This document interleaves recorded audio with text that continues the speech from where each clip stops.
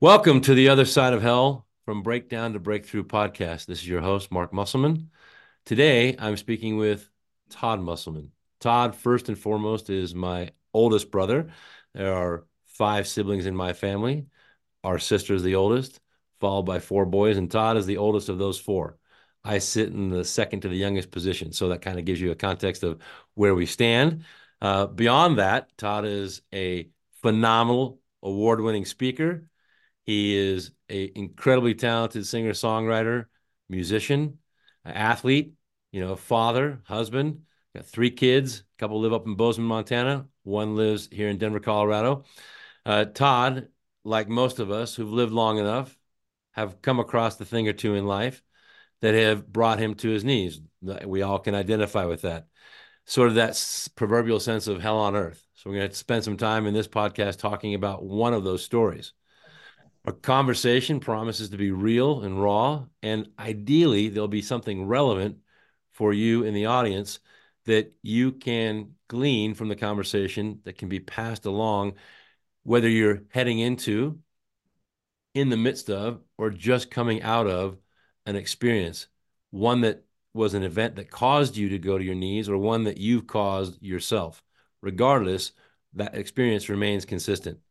So now I bring to you the conversation with Todd Musselman. I'm here with Todd today, and welcome, Todd, to the podcast for as you know, the first of what I hope to be many of these. And it's amazing to have you here. And I feel insanely blessed that you're my first guest and that you're my brother and that we've walked side by side in this kind of a conversation for probably about 20 plus years. So welcome. Yeah. Well, thanks for having me, buddy. I love it. Being your first guest, I'm honored. And yeah, we'll dive in.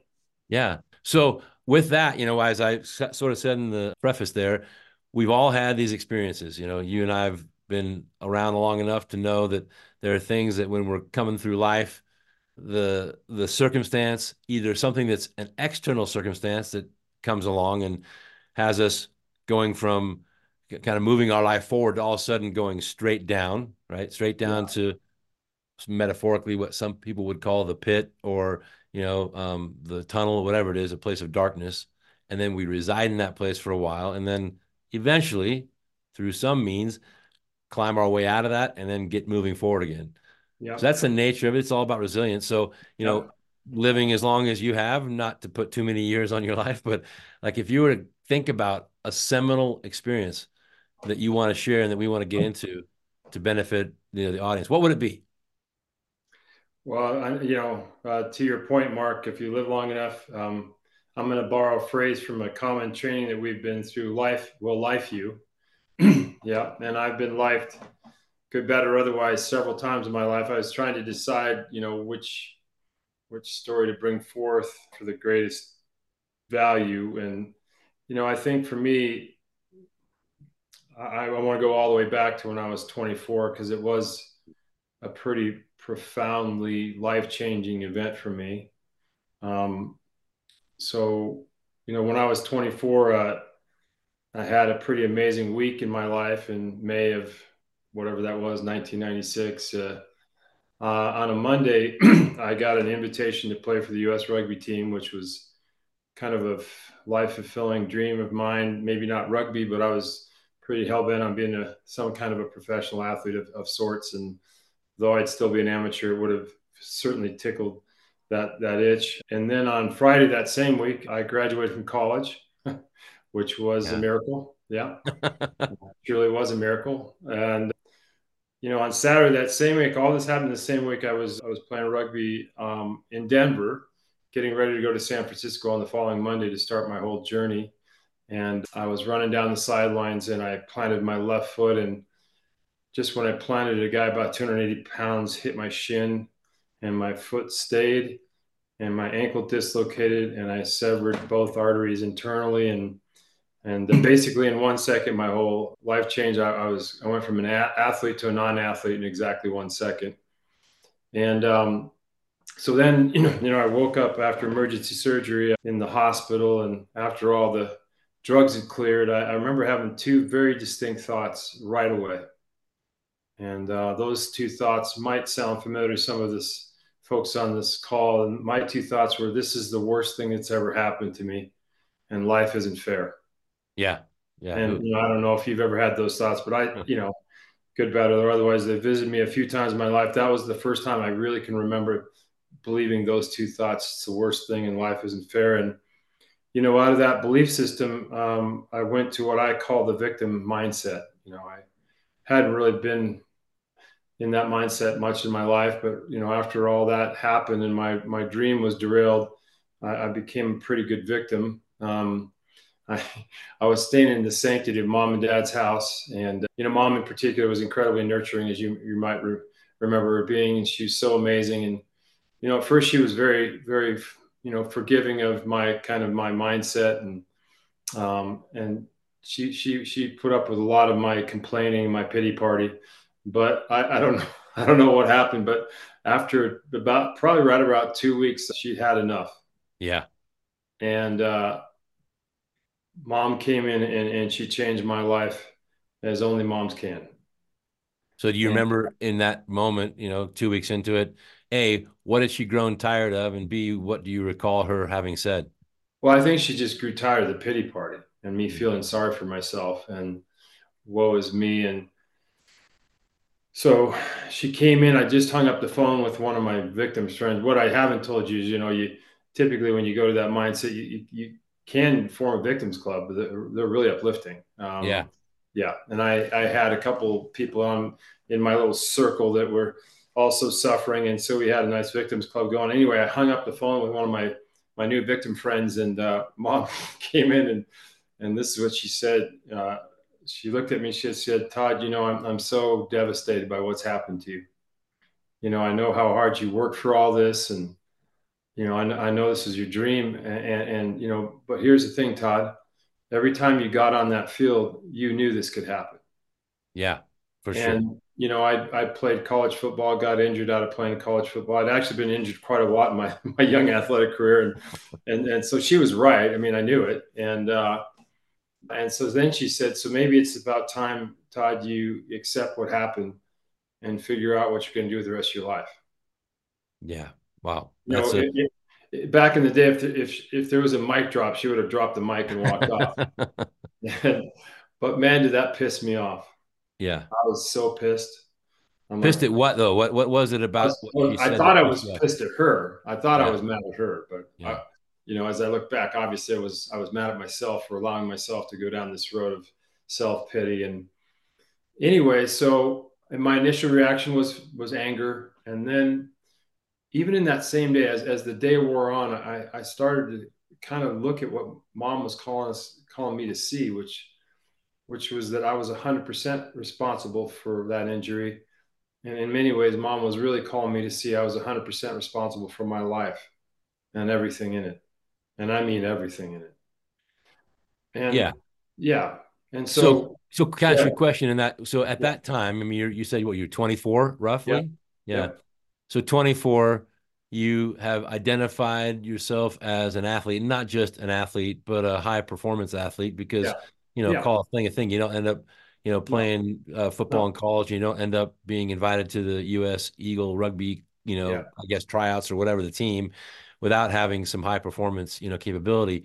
So lots and lots and lots of young, egoic, me-centered energy all focused on this identity as an athlete. And then, as you said, in a moment, like in a fleeting moment, you went from that to somebody who had an athletic ending injury. I mean, as you identified yourself, the point beyond that injury, you would not ever return to the level of athlete you were before.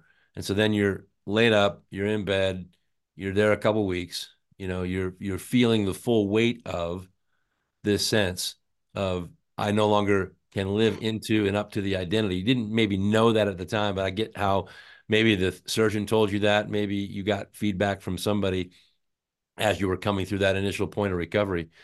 And then having somebody come along and interrupt the pattern, right? And say something to you that sounds like when you just shared it, that it was like almost being slapped in the face, like, we could say, wake the hell up, right? Like smack.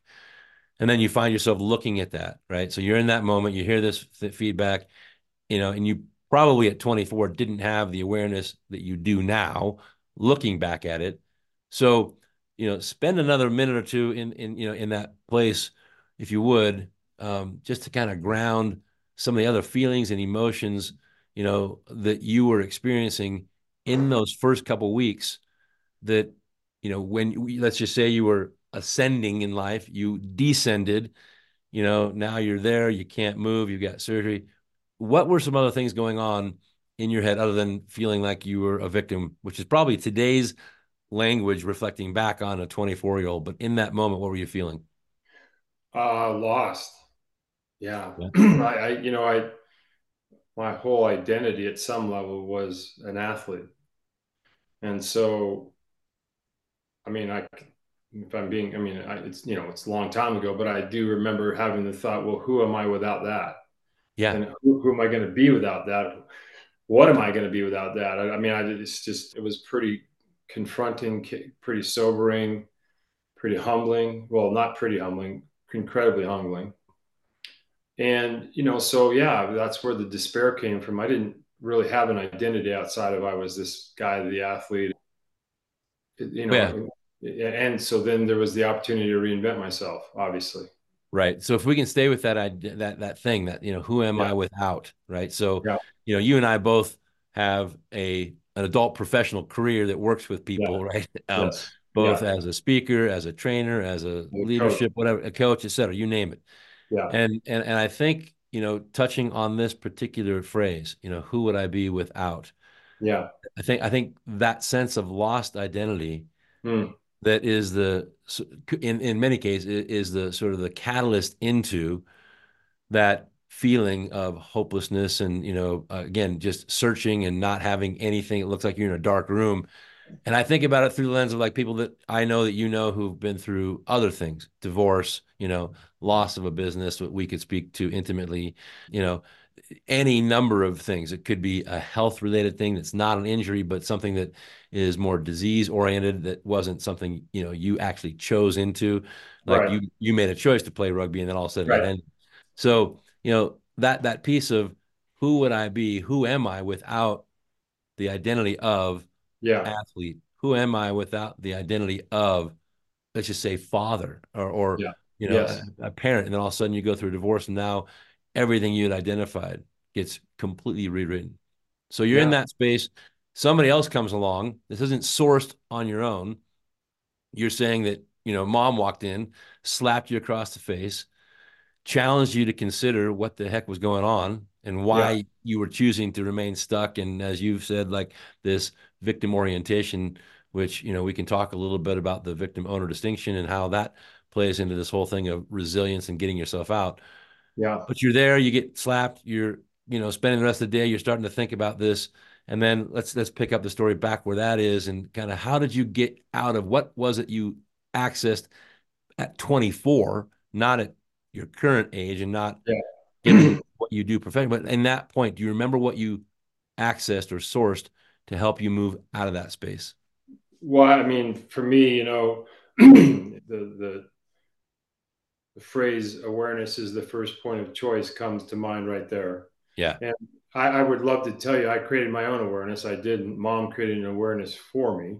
And then I chose into the awareness. So the awareness was, you got to, dude, you got to accept this is what it is and figure out what you're going to do the rest of your life. It was profoundly simple and also very confronting.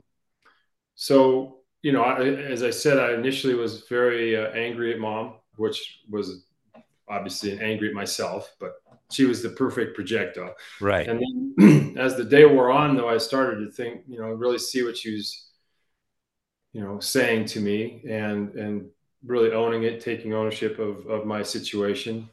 I went to bed that night feeling a little better, and I woke up in the morning and I felt a lot better.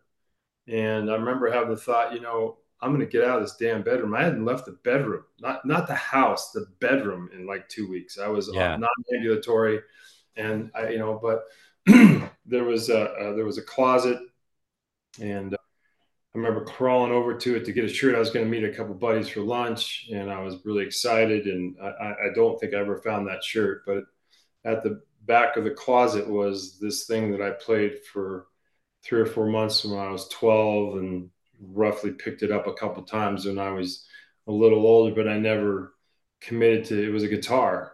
And so I'm like, huh. And so I pulled it out of the closet, and I remembered enough to start going, and I had a long time to play that guitar. I was on crutches for 9 months, so that's a pretty Yeah. long time. And I started playing, and I'd love to tell you that my learning curve was nice and steady, but I had many plateaus along the way. I wanted to quit several times, and I kept going.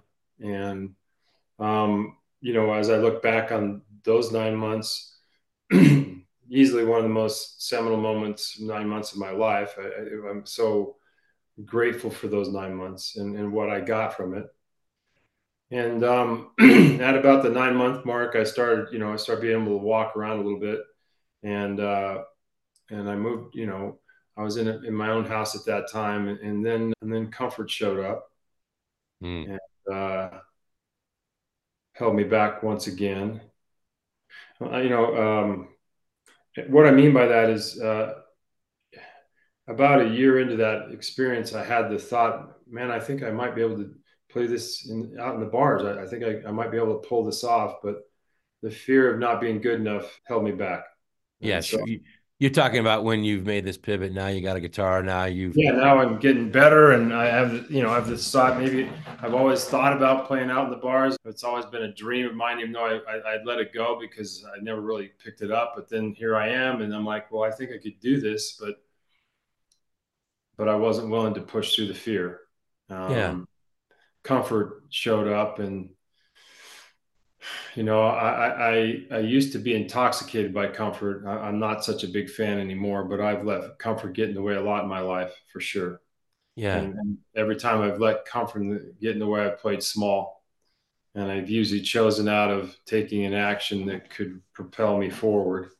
That was the first time I can look back and really think, well, yeah, I played pretty small for about a year. So for the next year, I was, playing. Nobody knew I was playing, and I didn't tell anybody I was playing. I was just playing. My mom and dad, I think maybe you may have known I was playing a little bit, but I don't think anybody really knew as I was progressing. And then, and then about a year after that, I went to New Zealand to pursue my other passion, which is fly fishing. And you never know when these moments are going to happen. But I was in a backcountry hut in New Zealand, and it's a tiny little hut. I think there was 8 other people in the hut from all over the world, but more importantly, there was a guitar in the hut, and good, bad, or otherwise. Most importantly, there was beer in the hut. yeah.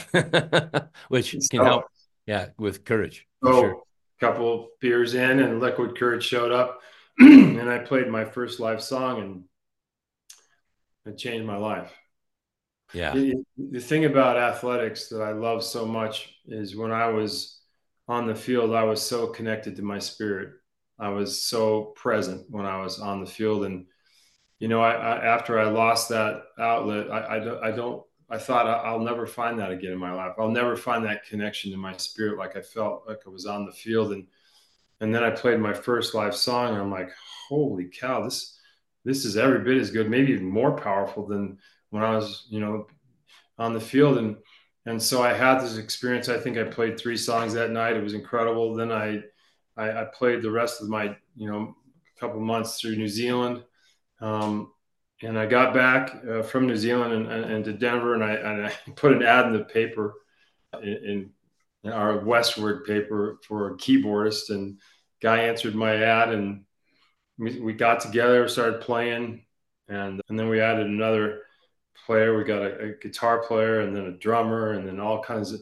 And we sucked for a long time, but we got better, and so our little band, we kept getting better, added better people. And about 2 years after I got back from New Zealand, I had another profound moment. I was standing on a stage in Vail, Colorado, in their amphitheater up there, and our little band was playing for about 1,000 people that day.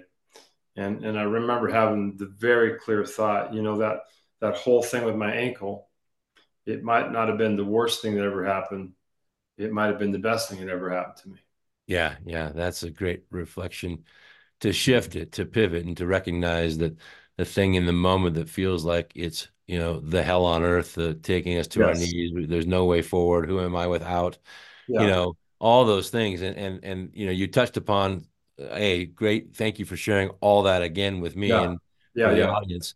The piece there were two things. One is reinvention, right? That Yeah. sense that when you lose the identity that you had going into a circumstance like the one you just shared in your story, you have to have the capacity to reinvent yourself. And then the Yes. sense of resilience, like what is it that, you draw upon Yeah. that has you believing that life will return at some point in time, not to what it was before, but in this case, maybe even something, albeit better than before, or different, but still very, very um, positive and moving my life forward and contributing, et cetera, and feeling that sense of connection to spirit. So two things in there, reinvention and resilience. I'm curious, as you go from 24 to where you are chronologically now, and then sticking with this theme of, resilience and reinvention, what have you known about yourself taking that example and then applying it at other points along your journey to where you are now? Like where does that um, same resource? I always call it the toolkit for life, right? So you have these tools in your box that are, now more robust because you've lived longer and encountered more things. But what other examples or circumstances have you encountered where you've reached in and had the opportunity to apply those same kind of lessons? Well, it's interesting because since you told me we're going to talk about this, I had a good chance to kind of go through the 4 or 5 events that I would say are seminal events in my life, life altering events, change, whatever you want to call that. And what I noticed is I look back, ironically, and I just had a life changing event. As you know, I had cancer 2.5 years ago that took my upper left arm from, but again. So what I notice is I'd say I've had 5, and each time the gap is smaller between breakdown and breakthrough. Yeah. The first one was probably 2 years before I actually had a breakthrough. The second one happened when I was 29. Um, doesn't matter what happened, but some major upset in a relationship I was in, breakdown, breakthrough. That one took about 6 months to get on the other side of. Then we had the bankruptcy. That one took about 6 months probably. That was a hard one. Um, my son's depression. Yeah. I didn't do very well on that one. It took me a Yeah. long time to get on the other side of that one. Yeah. And then the cancer, but the cancer took me about 3 months to get on the other side and provide the breakthrough. So generally speaking, with the exception of my son's challenge, which really wasn't my challenge, but it was my challenge. My heart was broken all the time. So I don't know. Maybe it's a little different, but the things that have happened to me, like Right. literally to me, I've shortened the gap. So that's Yeah. that's from breakdown to breakthrough Yeah. through And awareness, through choices, through experience, life, just knowing that it's not going to be the end. That young 24-year-old, when he thought this is the worst thing that's ever going to happen, I mean, I really believed it at that time. And absolutely. Yeah, yeah. you don't know any different, right? And I'm guessing at 24, that was probably the first confrontation with something as significant as Oh you've yeah. outlined. Yeah, that took you from, a life of things that worked and you being, Yes. all ego driven, which we are when we're Yep. in that phase of our life, to Yep. all of a sudden, a massive breakdown that you Yeah. you can't control. And, I love that. And all that is exactly the purpose and the intention of this conversation that you stepped into with me today.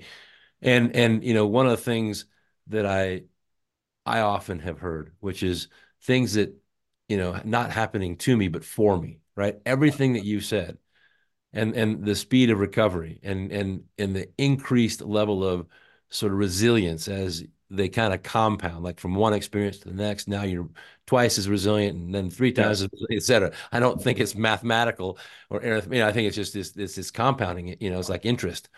And and so as you think about these circumstances, one of the shifts that I encourage, people that I'm working with to consider, and I'm sure you do as well, is that it's not happening to me. It's actually happening for me. But we can't often see that until we're on the other side of it, right? Yeah, The other side of hell. Yeah. the distinction that that I work inside of is the distinction between getting through things and getting from things, Yeah. which is the same exact distinction. So, in the victim mindset, we get through our life, we get through our day, all that. And then the ownership mindset, we get from our life. Yeah. We suck the marrow from life. We use it for our growth and our expansion and our upliftment.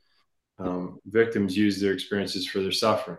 Yeah. Uh, And, when life does life us, I've yet to meet a person whose initial reaction isn't to get through it. I've never met the person that just instantly gets from it. I don't care No. how much awareness you have, Yeah.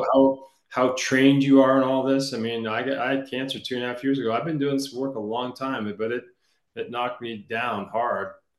I just didn't see it coming, and it took me 3 months to through some so through another slap in the face by my wife. Like, dude, okay. She actually literally said, "Don't you do something about getting from things?" Yeah. And I like, oh, you little. I was so pissed. But she woke me up. I'd spent so much time in fear around my cancer, and then she really challenged me to see what could I get from my cancer Yeah. instead of getting through it. And it was a profound life changing event for me to really slow down and all right. I'm not grateful that I got cancer, but I'm grateful for what I've gotten from cancer. Yeah. Sure. That's a great distinction to also, It is, be yeah. clear about, because Yeah, nobody, I think, is grateful it's to like get cancer. it's like my son's depression. I'm Yeah. not grateful that my son had depression. I'm grateful for what I got from his Yeah. depression, Sure. mostly humility. Yeah. But you know, yeah. So as I look back, I think one of the things that I would say from my own experience is that it's going to sound maybe even trite, but action is always the way out of the victim side. Yeah. And the more Sure. the uncomfortable the action, the better the result. I mean, in my mind, when I'm like you, when I'm coaching people, if they find themselves stuck or whatever, I think the most powerful question you can ask them is, what action could you take? Could it be exercise? Could it be whatever that is to unstuck you? Man, action is such a powerful, motivator. And Right.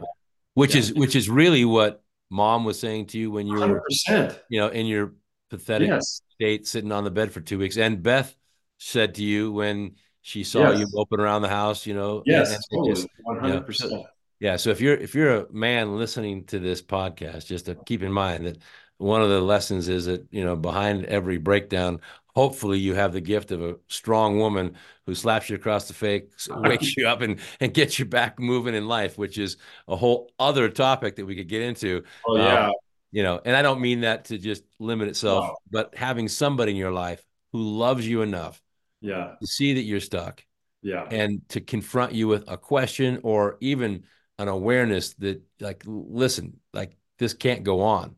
There's No. something you've got to access to move you upward and forward out of this pit. So, um, One other thing about my ankle story, so there's this old saying that when one door closes, another one opens, right? yeah, Which is awesome, except they leave out the most important part.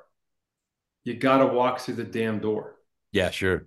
They Yeah. never tell you that part. Honestly, they just fill you with some happy bullshit about a door, but they never say the most important part. You got to walk through the damn door, right? Yeah.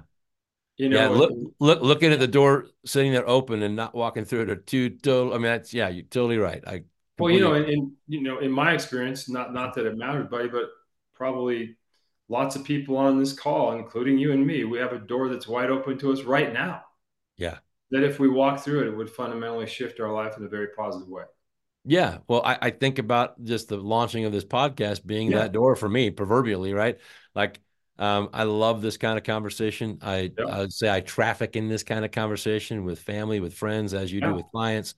Yep. And my hope with this, and I just say this overtly, is that somewhere in the span of the time we're sharing this conversation, somebody who's on the outside listening can access something that helps them. As you and I have talked about hundreds of times, if only one person, if this has an impact on one person, and it may not, I have no idea, and I'm not attached to it, but if it did, that would be worth every single possible second that you and I have put into this particular recording and this conversation, as it would be for the next. So, you know, um, I would like to, if you don't mind, kind of wrap up this conversation with a request of you, which is, as you stand where you are chronologically in your life right now and you look back, if there's any one piece of advice you would offer somebody who's either heading into, in the midst of, or just on the other side of, something that feels like hell on earth, like they're in the midst of it, the breakdown, and they haven't yet accessed the breakthrough, what advice would you offer a person in that circumstance?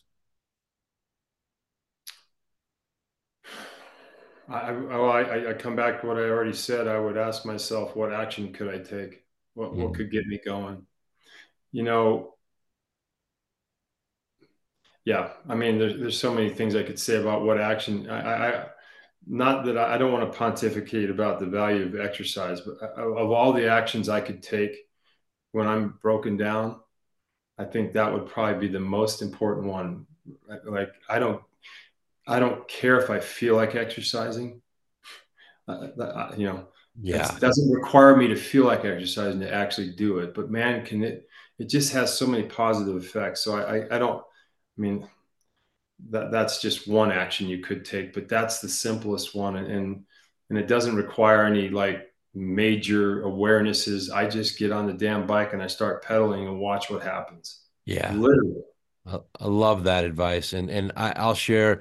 You are intimately familiar with the I am. bankruptcy story, and I when I was in the throes of it, I went and saw a brilliant psychiatrist named Dr. John McGovern, who, in all the things he could have done in an effort to help me move my life forward, which would include obviously pharmacology and anything else. He said, there's only two things, Mark, that I think I want to have you commit to, not to me, but to yourself, that you do every day to get yourself back in a state of mental health that can allow you to walk back in the building and continue to move forward. Find no less than 10 minutes to move your body vigorously every single day, because in the movement of your body vigorously, you're going to move energy, and it's never not going to be beneficial. And the Yep. second thing he said, which I've passed this wisdom on to hundreds of people, is to get a blank tablet of paper, and before you go to bed at night, dump the contents of your brain Yep. onto that paper just to clear your mind. So that's Right. another thing that, as a tool, if Yes. you're looking for a takeaway, here's two. Todd mentioned Yeah. exercise. I would 100%, stand behind that as well. And it doesn't have to be a lot. That's the No. thing. It doesn't have to No. be like a 30-minute. It can be like, just go jumping jacks, just go push-ups, just go, walk around the block, whatever it is, but move your body. He said, to the point where you're breaking a sweat, which I loved, because that meant you Yes. were in a different part of your body. Yep. And then clearing your brain, because our brains are so sort of, they can be the gift and the evil empire all in one. So yeah, I really appreciate that unbelievably simple and salient and loving advice. And I just want to thank you. It's been an unbelievable gift. I mean, to spend a lifetime with you Wow. as my brother, and to have this opportunity to have this first of what I hope to be hundreds of conversations. I feel blessed beyond blessings, and I love you. You know that, and this podcast is about love and connection, and Of all the things course. around resilience Yeah. and Yeah. healing. So yeah, anything as a final word you'd want to say? Yeah. I want to share something that Steve Chandler, my coach, shared with me, which I remember there was a thought that for me, if we lose this business, I won't be able to handle it. I Mm. remember actually literally thinking that if we lose the business, I won't be able to handle it. And Steve said to me, Todd, there's almost no absolute truths in the human experience, but here's an absolute truth. You can hang your hat on this one. Until you're dead, you'll have handled everything. Yeah. May not be pretty, but just knowing that, I mean, I don't know how it just propelled me like, of course, I'm not going to die from this bankruptcy. Like I will handle this. Like I don't know how to explain how freeing that was for me, but Yeah. until you're dead, you'll have handled everything. And in the midst of thinking I can't handle this, unless you literally die from that, you'll handle it. Like, and for me, that was one thing with cancer. Like, yep, I'm going to handle this. And if it takes me, it takes me. But I mean, until it does, I can handle this. Yeah. Does that make Well, sense? it makes total sense. I appreciate you adding that at the end as a Yeah. final comment. And, Yeah. love you. Love you Have a too. great time in New Zealand, I which will. you're off to in a couple Of course. days. Yeah. And this podcast will be the first of what I hope to be hundreds. And it's been just nothing but a love, a joy, and a blessing to Yeah. have you as my first guest. All right. Well, I'm very proud of you for walking through the door. Oh, thank you. I take that for all it's meant. And Yeah. to all you out there, thank you. This is the end of the first podcast, Yeah. The Other Side of Hell, from Breakdown to Breakthrough. My guest has been Todd Musselman. I'm Mark Musselman, your host. I look forward to the next conversation. Have a great day. See you.